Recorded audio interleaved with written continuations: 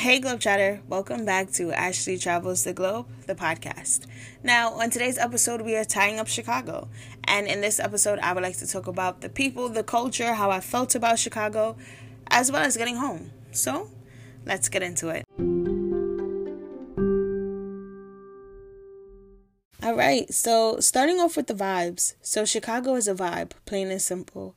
The Chicagonians, if I may, they were all really nice, willing to help. I should say, run into anyone with an attitude. Everyone that I interacted with, they were willing to have the conversation. They were willing to give, like, a recommendation or just willing to have a conversation, like I said.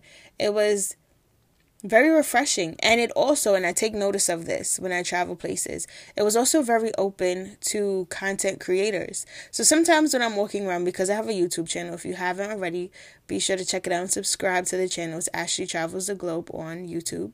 But I've noticed that when I walk around with a camera in certain places, the reactions that I get, sometimes the reactions are like a little like, the people are not so happy that I have a camera out or recording, or I get these like funny looks, like, why is she talking to a camera?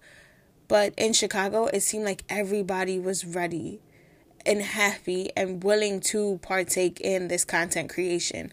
When I walked into establishments, the way I was greeted, or when I walked the street talking into the camera, the smiles that I got, as if these people were happy that I was there and recording things about it. So I felt really comfortable there as a content creator. And just to go a bit deeper, I felt comfortable there as a person, as a tourist, as a traveler.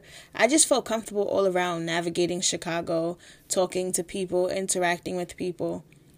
You know how they say there's Southern hospitality in the South? Well, that's an absolute real thing. I experienced it when I went to Atlanta. Southern hospitality is real. And I don't know what to call Chicago's hospitality because they're not in the South. But Chicago has a hospitality as well. I don't know if it's like the Midwest hospitality, because I'm not sure if that's a real thing. But it definitely did exist. There's certain level of warmness, even though the place is freezing cold in the winter. There was a certain level of welcomingness and just friendliness. So I highly recommend visiting Chicago.